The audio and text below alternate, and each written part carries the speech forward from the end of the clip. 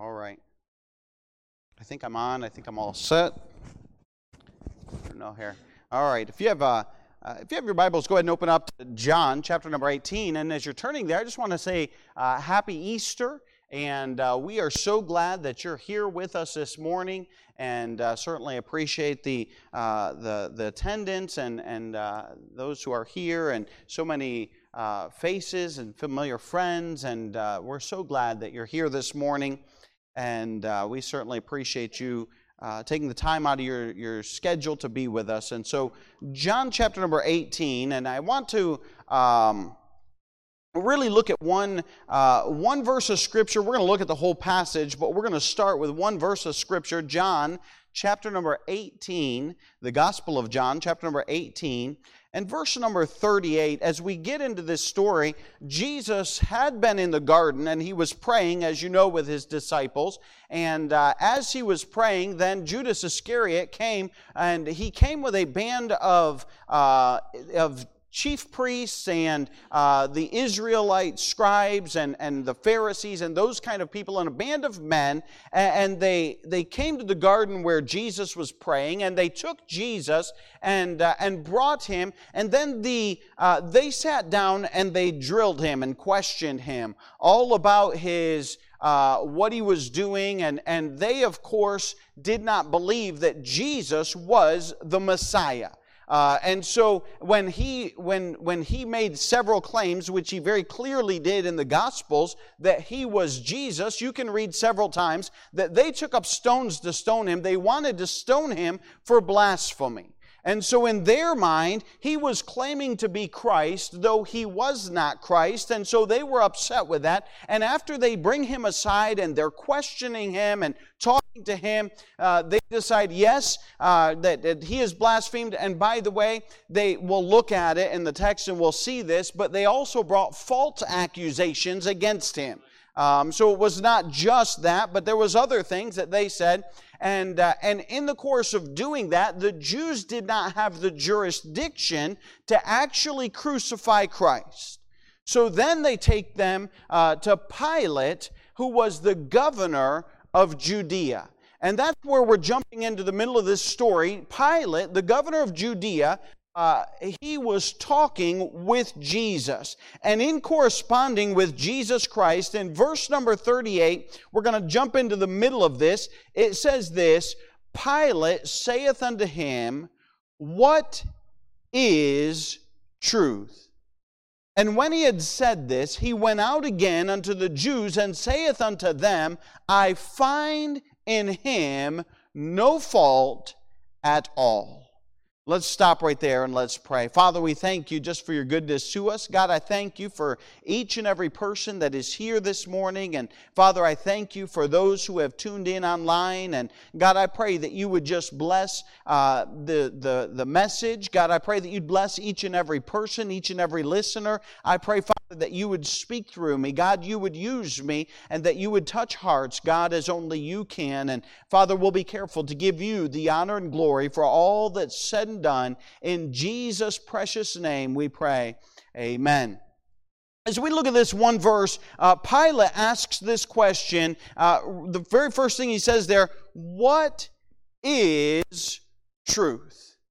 You think about that question for a moment, and you could kind of put that down as the title of the message, What is Truth? I don't know about you, but in the past 2 years, with the amount of information and everything that is being published and put out, you have to scratch your head sometimes and say, what is truth? We live in a day and age where information is accessible. You know, I mean, you can go old school, you can go down to the library, and there are tons of books on everything. Then, boy, you can turn on the radio. You can listen to every person's opinion in every area on the radio. You can turn on the television, and you can get a whole lot of information. And then you can turn on the internet, and we all carry around smartphones, and you can access it even more accessibly to find out, well, what about this, and what about that? And we live in a day and age where information is at a finger's reach, really. Information is so available to us. But I hate to be the guy to break it to you, but in case you haven't heard it before, not everything you see on TV is true. I know I could tell some are really, really shocked by that.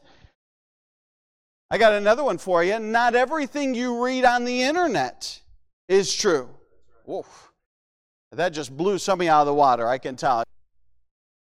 But everything was true that was on the internet. And I hate to be the guy that tell you that, but the fact is they're not. Everything that you read is not true. And we find ourselves in a day and age when we're trying to ask the same question that Pilate is asking, what is truth? Even today, I mean, you can turn on the TV, you can go on the internet, and you can find 100 different Bible teachers, 100 different people that have their opinions about religion and about God and about everything else, and there's information at your finger's reach. But the question we would have to stop and we would have to ask is the same question that Pilate would ask: what is truth?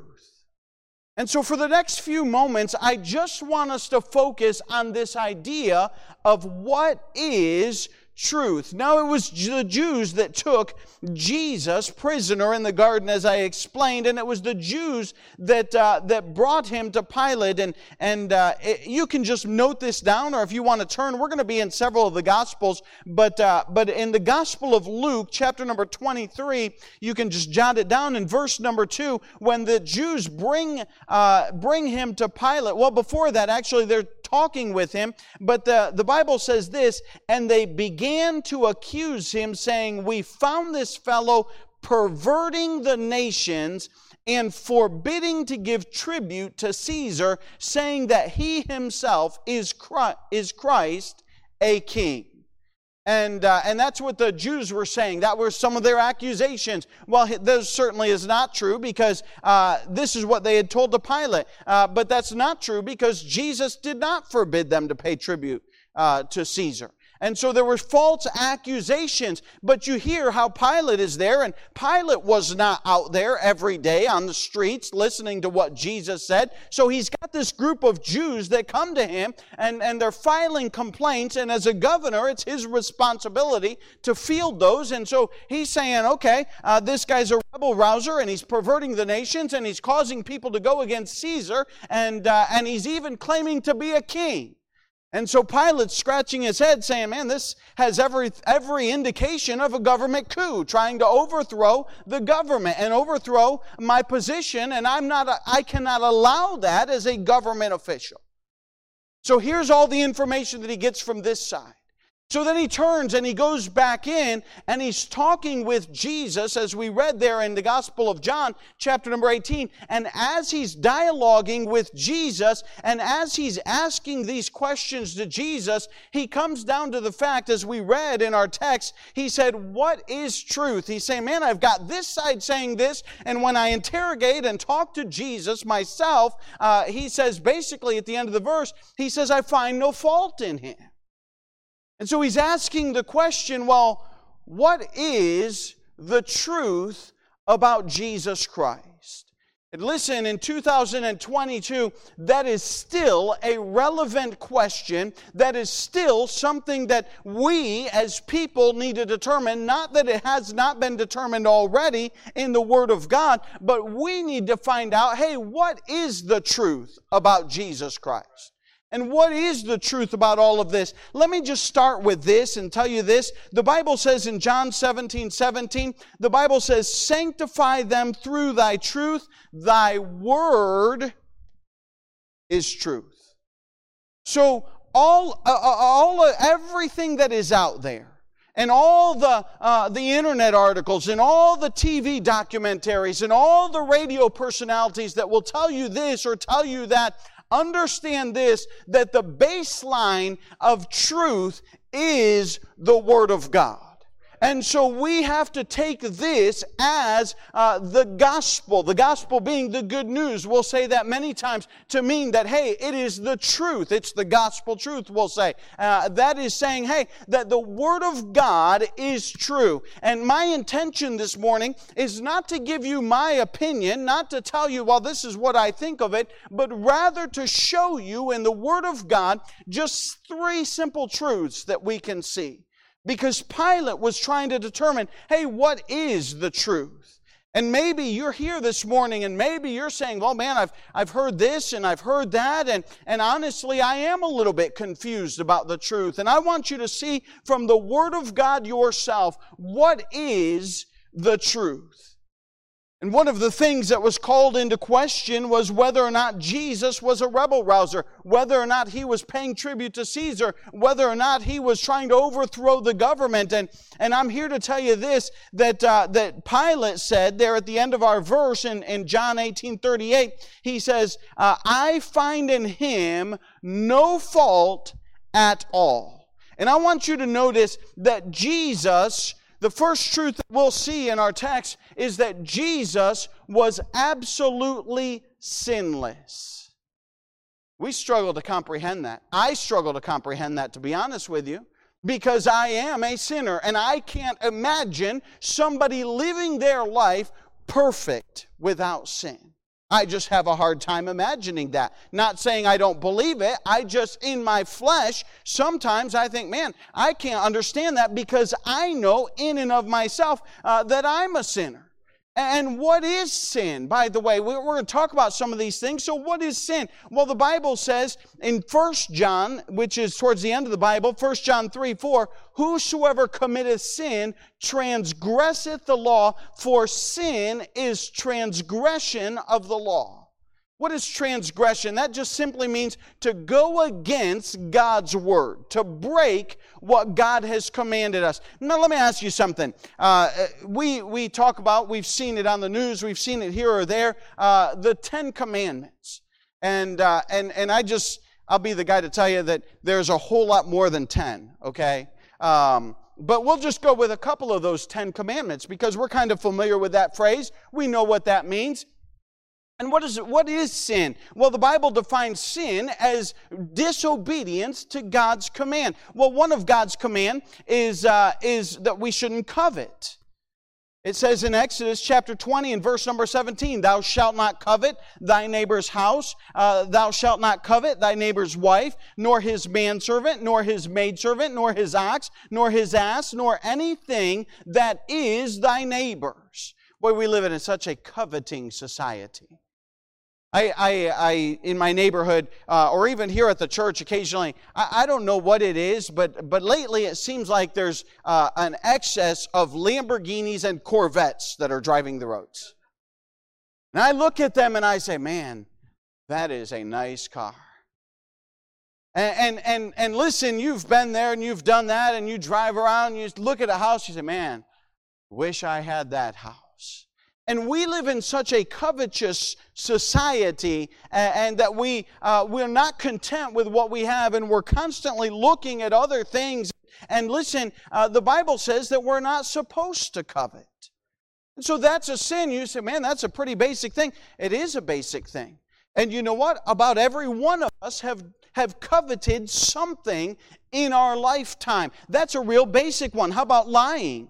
All these are in Exodus chapter number 20. The Bible says in Exodus chapter number 20, thou shalt not bear false witness against thy neighbor. That means to lie or to gossip or to tell something that is not true against somebody else.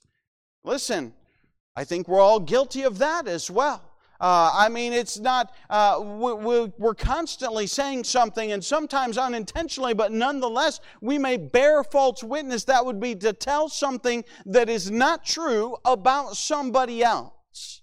That's lying. What about stealing? In Exodus 20:15, thou shalt not steal, stealing. And you say, well, man, I've never put on a mask and walked into a bank.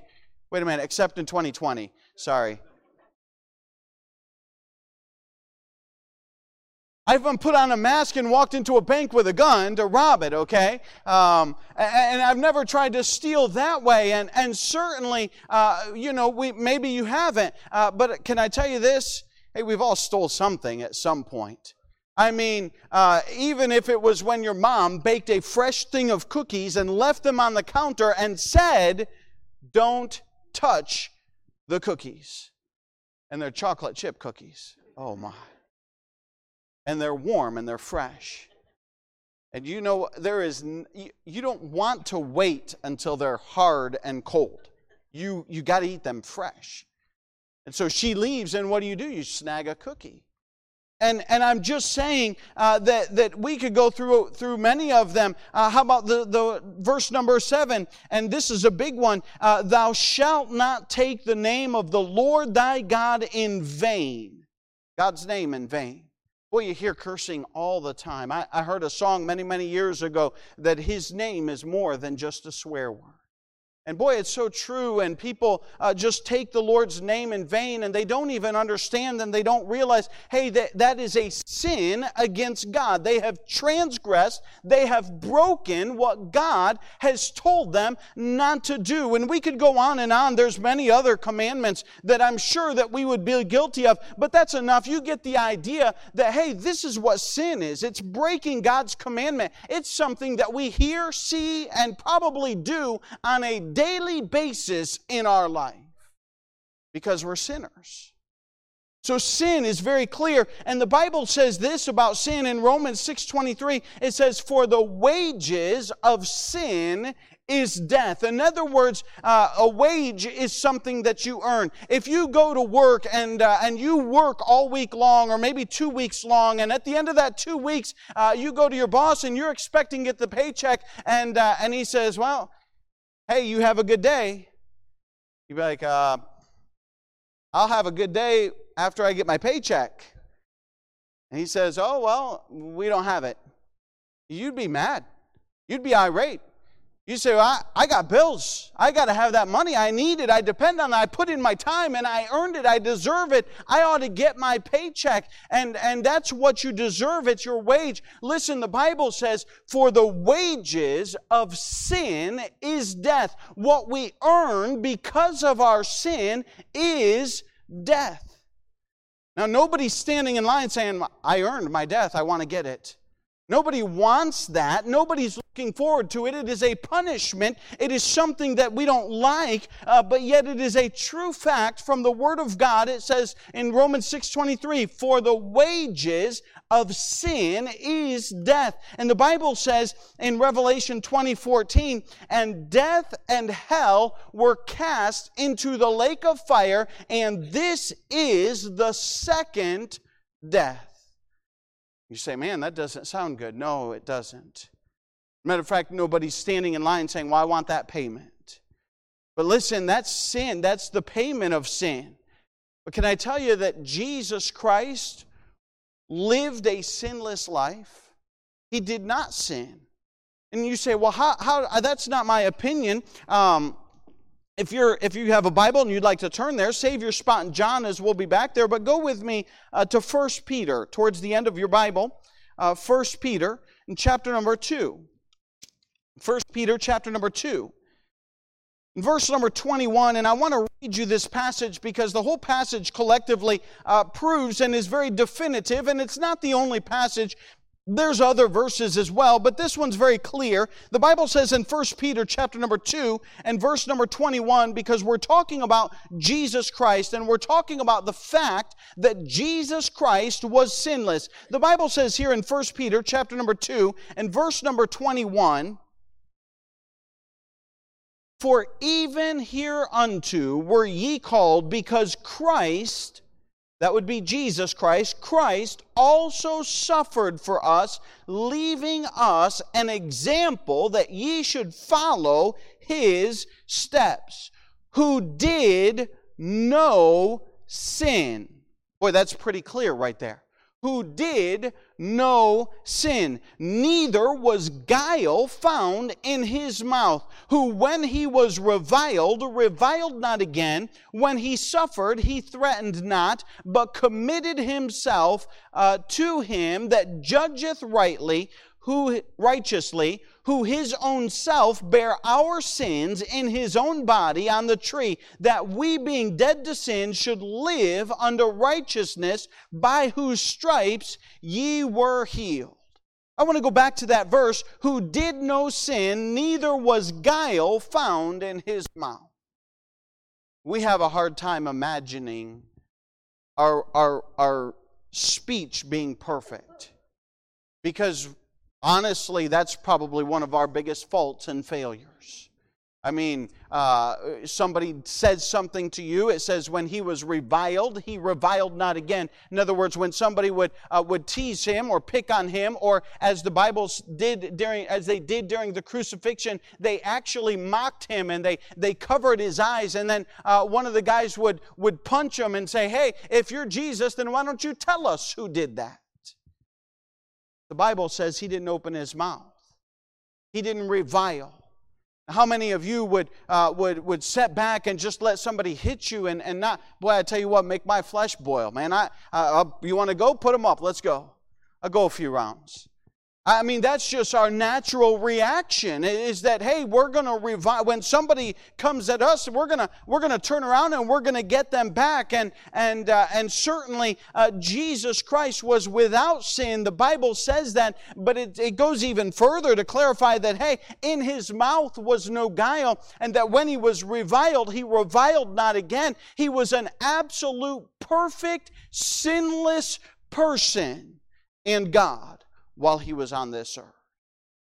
What an incredible fact that sometimes we have a hard time understanding, because we are sinners. And I've said stuff that I shouldn't have said, and you've said stuff that you shouldn't have said. And we've all done stuff that we should not have done, but Jesus was an absolute sinless person. That's the first truth I want you to notice. The second truth I want you to notice, back in the Gospel of John and chapter number 19, just the next chapter down as we go through this story. And look with me at verse number 30. I want you to see this.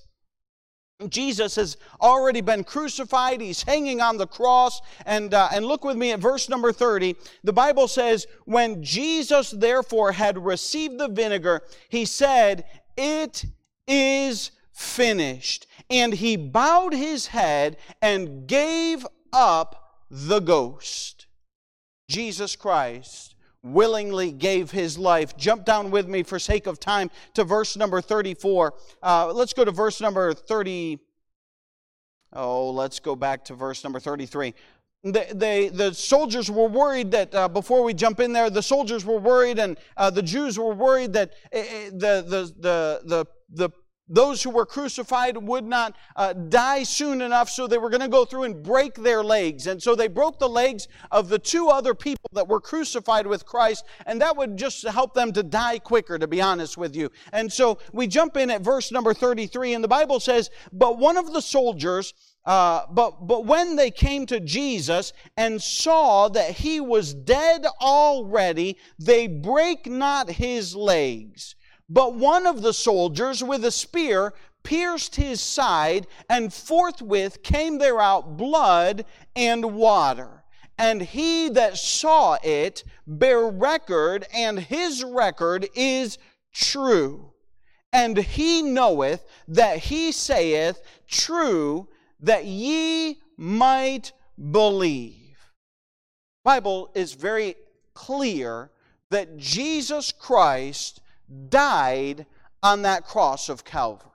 Listen, there may be some who say, well, he was just passed out. He didn't really die, and he went into a coma, and he wasn't really dead. No, the Bible, which is very true, gives us definitive facts that those soldiers went through. And if he had not been dead, if he had still been breathing, they would have broken his legs. But they did not break his legs, and they went a step further, and they pierced his side, and out came blood and water that had already been separated, indicating and signifying that Jesus Christ was dead. And this is the record, he says, and they know that it's true. It was verified that Jesus Christ died that day on the cross of Calvary. And we know in verse number 30 that he gave up the ghost, he gave up his life, and he willingly died. And he did that. And we find that, hey, the Bible is very clear. Now, we talked about sin and that Jesus was sinless, and the wages of sin is death. So we look at this and we say, Jesus didn't deserve to die. Jesus was sinless. He did not sin. He did not lie. He did not commit any sins. So therefore, Jesus did not deserve to die on the cross of Calvary. But it's a verified fact that he did, because the Bible tells us that. And so what is the result? Why did Jesus die? Well, the Bible says in John 3:16, "For God so loved the world that he gave his only begotten Son, that whosoever believeth in him should not perish, but have everlasting life." It goes on in another portion in 2 Corinthians 5:21, "For he hath made him to be sin for us, who knew no sin, that we might be made the righteousness of God in him." In other words, God took the sin of mankind and placed it upon Jesus Christ as the perfect sacrifice. So when he died, he took the punishment of sin upon himself. He didn't die because of his own sin. He had no sin. He died as a sacrifice, as somebody taking the punishment of everyone else. And John, when Jesus came across, the Bible says that John the Baptist said, "Behold, the Lamb of God, which taketh away the sins of the world." You might not be familiar with it, but in the Old Testament, the Jews had a Passover celebration that they would do every single year. And it was right around Easter time and resurrection. It falls right around Passover time, the exact same time of the year. And they would go out and they would select a lamb, and they would bring that lamb. That lamb had to be a perfect little lamb. It could not be a flawed lamb. It could not be a sickly lamb. It could not be a lamb that was marred in any way. It had to be a perfect lamb, and they would bring that into their house, and they would live with that lamb and inspect it for a week or so and watch it and make sure that it was not sickly, make sure that it was not unhealthy. And after that time, they would take that lamb and they would cut its throat and kill it. What was that for? In the Old Testament, they were looking forward to the sacrifice of Jesus Christ, the Lamb of God that would take away the sins of the world. And they were doing that in an exercise of faith that God had told them to do that. And then they would remember that Passover time. And the Bible's, and that would go on year after year after year, and other sacrifices as well. And it all looked forward to the cross of Jesus Christ. But the Bible says in Hebrews 9:12, "Neither by the blood of goats and calves, but by his own blood he entered once into the holy place, having obtained eternal redemption for us." In other words, that Jesus Christ, when he died on that cross of Calvary, when he shed his precious blood on that cross of Calvary, he did it in a payment for your and my sins. I'm just saying that Jesus died on that cross. It was verified. One more truth I want you to see, because we're grateful that Jesus did die on the cross, but can I tell you that's not what we're celebrating today? We're celebrating something a little bit better than death. We're celebrating life. Jesus Christ rose from the dead. Go with me to the Gospel of Matthew, please. Matthew chapter number 28. Matthew 28, and I'd like for you to see this.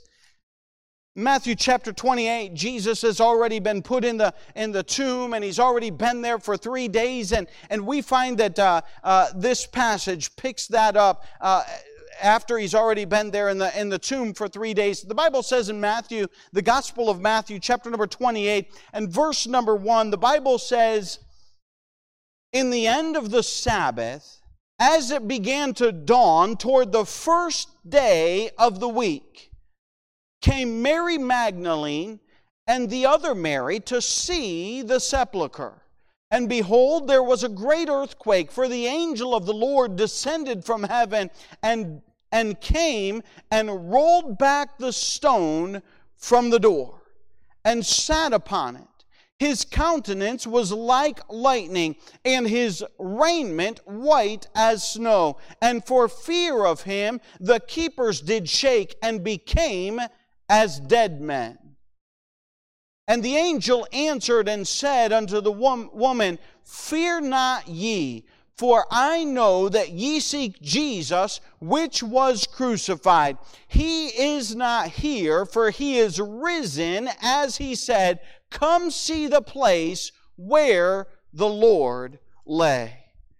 I just selected one passage. We could read 4 passages or 5 passages that give testimony and give account of Jesus Christ raising from the dead. And certainly we find here that He is risen from the dead. The angel gives testimony of it. Listen, there were audience and many witnesses. The Bible says in 1 Corinthians 15 and verses 3 through 6, it says, For I delivered unto you first of all that which I also received, how that Christ died for our sins according to the Scriptures, and that He was buried, and that He rose again the 3rd day according to the Scriptures, and that He was seen of Cephas, then of the 12. After that He was seen above 500 brethren at once, of whom the greater part remain unto this present, but some are fallen asleep. And we find that, listen, there was an audience that had witnessed the very fact that Jesus, after He had been verified dead,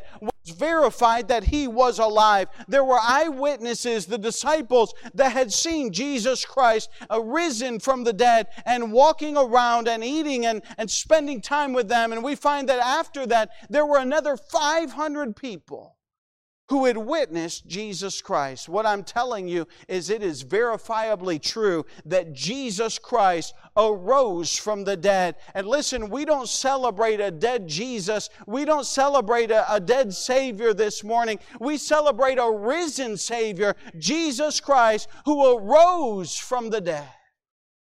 Praise the Lord that He arose.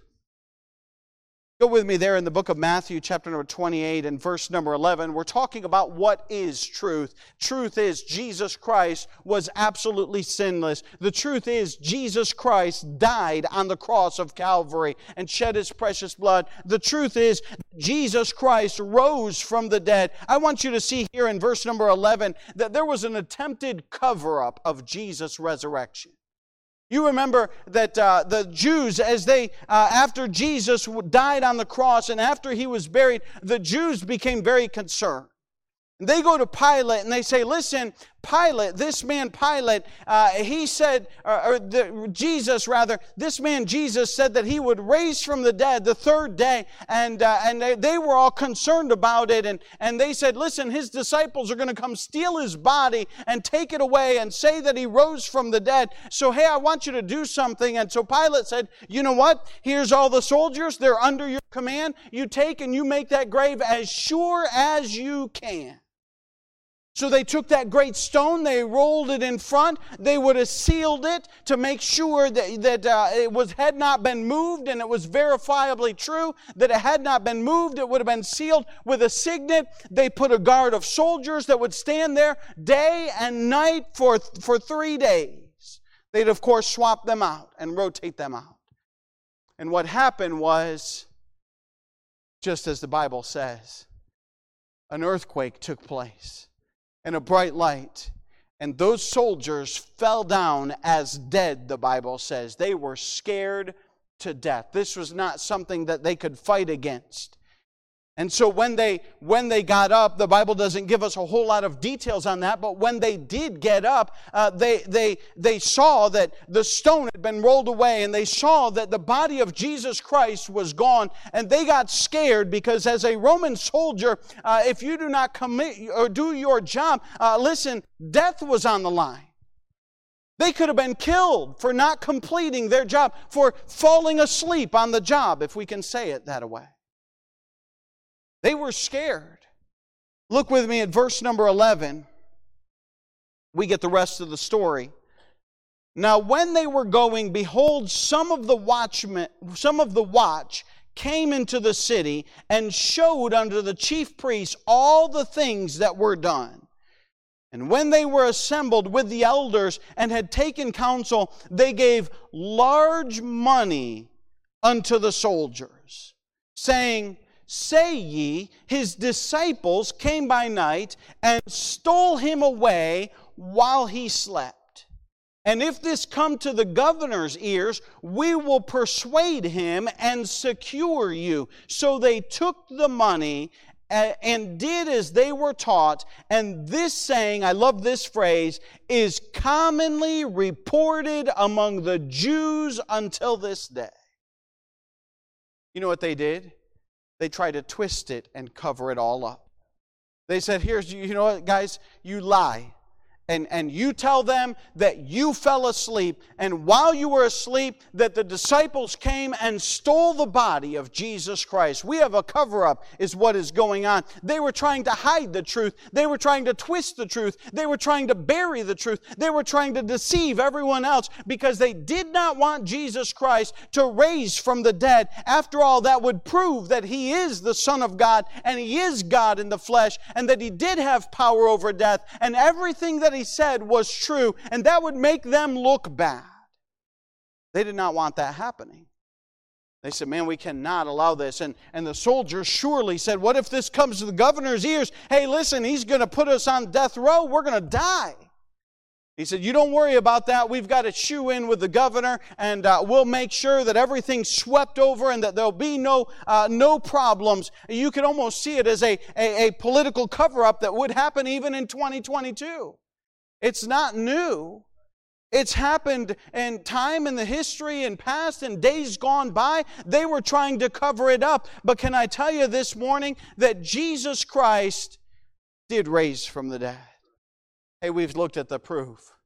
His disciples saw Him. 500 brethren saw Him. The angel gave testimony. We have the Bible account of the fact that Jesus Christ rose from the dead.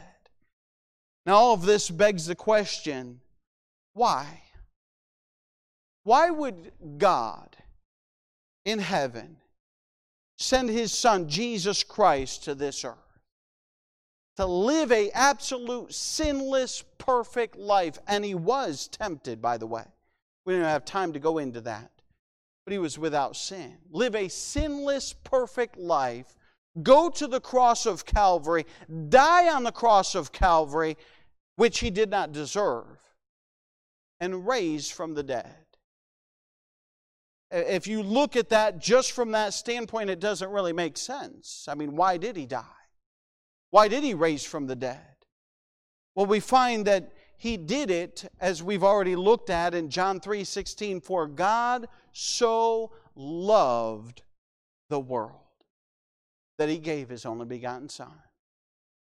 He looked at us, and He saw us as the sinners that we are. Oh, I've coveted. Oh, I've lied. Oh, I've said things I shouldn't say. Oh, I've done things I shouldn't have done. I'm a sinner.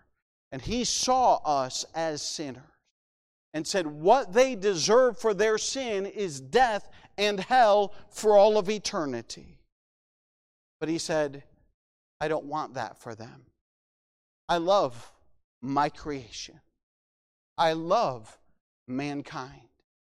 I love every one of them. And I want to make a way that they don't have to die and go to hell and pay for their sin. So He sent Jesus Christ, the Lamb of God, which taketh away the sins of the world. And He took our sins upon Himself and died on the cross of Calvary to pay our price that we could not pay. And He rose again to show His victory over death, hell, and the grave. And this morning, He loves you, and He cares about you. And He wants you to be saved eternally. I'll close with this story. In 1830s, a man named George Wilson robbed a U.S. Postal Service, robbed several of them. He was caught and he was actually convicted of actually endangering a postal carrier's life, and so he was thrown in prison. Andrew Jackson, the president, had heard about him and decided, you know what, I want to write a pardon for George Wilson.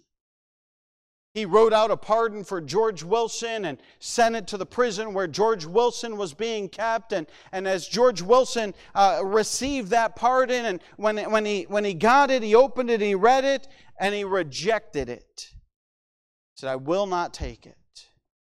Went back to the president. The president said, man, I don't know what to do. And so it actually went through the court system, and it went all the way to the Supreme Court. And the Supreme Court had to deliberate and decide if a man that is in prison, convicted of a crime, rejects a pardon that the president gives him, what do we do? The Supreme Court wrote this: a pardon is a deed to the validity of which delivery is essential, and delivery is not complete without acceptance. It may then be rejected by the person to whom it is tendered, and if it is rejected, we have discovered no power in this court to force it upon him.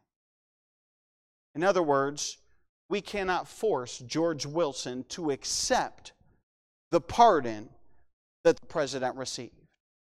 And if he chooses to finish out his sentence, if he chooses to pay for his own sin, then so be it. We can't force a pardon. Listen, Jesus Christ is no different. He offers a pardon to you. It's up to you to receive that pardon. And if you don't receive the pardon of Jesus Christ, then you pay your own price. You finish out your own sentence for your own sin. As we stand to our feet with our heads bowed and our eyes closed, Jesus Christ loves you. That's what Easter is all about. That's why Jesus Christ came to this world, to save you. Because we've all sinned. I'm going to have a short word of prayer and we'll have a short invitation. Father, we thank you for your Son, Jesus Christ, coming to this world and dying on the cross and raising from the dead. And God, I pray that you would be with each and every person this morning.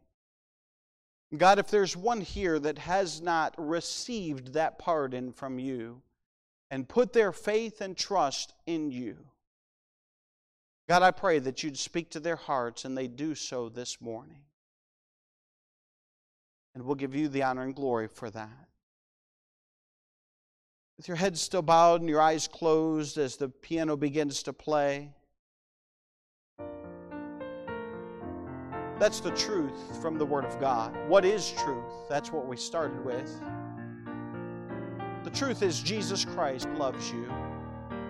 The truth is Jesus Christ lived a sinless life. He died on the cross for your sins, for my sins, not for His own.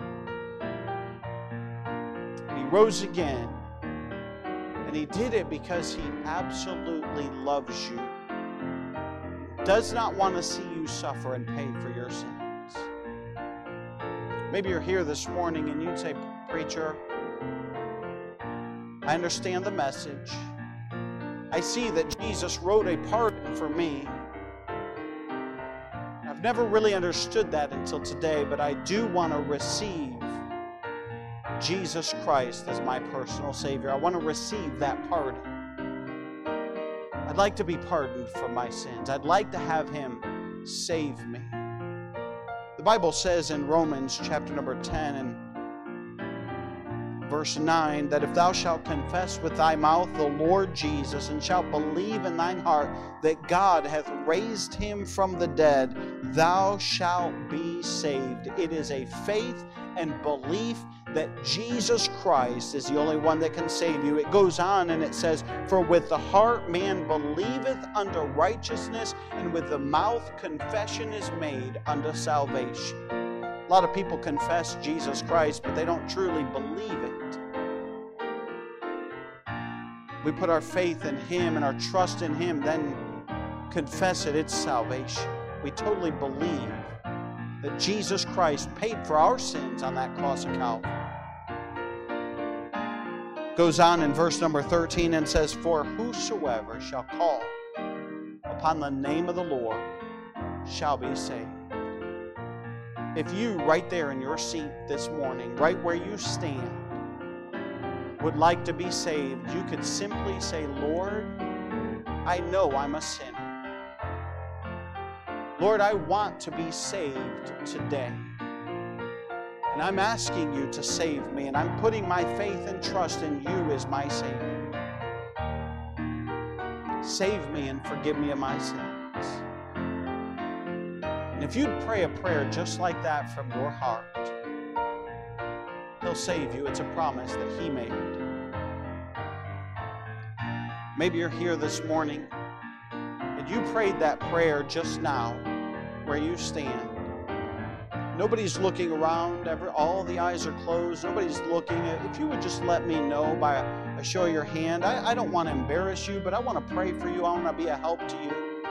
You say, "Pastor, I prayed that prayer just right now, and I know for sure that I asked Jesus to save me just now." Just raise your hand. Is anybody? Nobody's looking around. Okay. You can just put your hand up and put it back down. Okay, I see those hands. I'm glad for you. Listen, that's the best decision you can ever make in your life. There's no greater decision than that. Thank the Lord for that salvation. Listen, maybe you're here and you're confused and you're not for sure and you want to talk to somebody. Listen, I'll be happy to talk to you after church. Grab somebody from our church. Maybe somebody invited you here, and I'm sure that they'd be more than happy to talk to you or bring you to somebody who could talk to you to show you how you could be saved. Why don't you hang around and just find out for sure? Listen, eternity is the most important thing, and while the Lord's speaking, don't put it off. It's the most important decision you'll ever make in your life.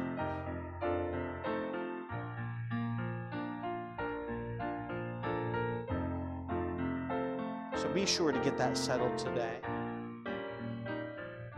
After church, you're more than welcome to come talk to me, talk to somebody.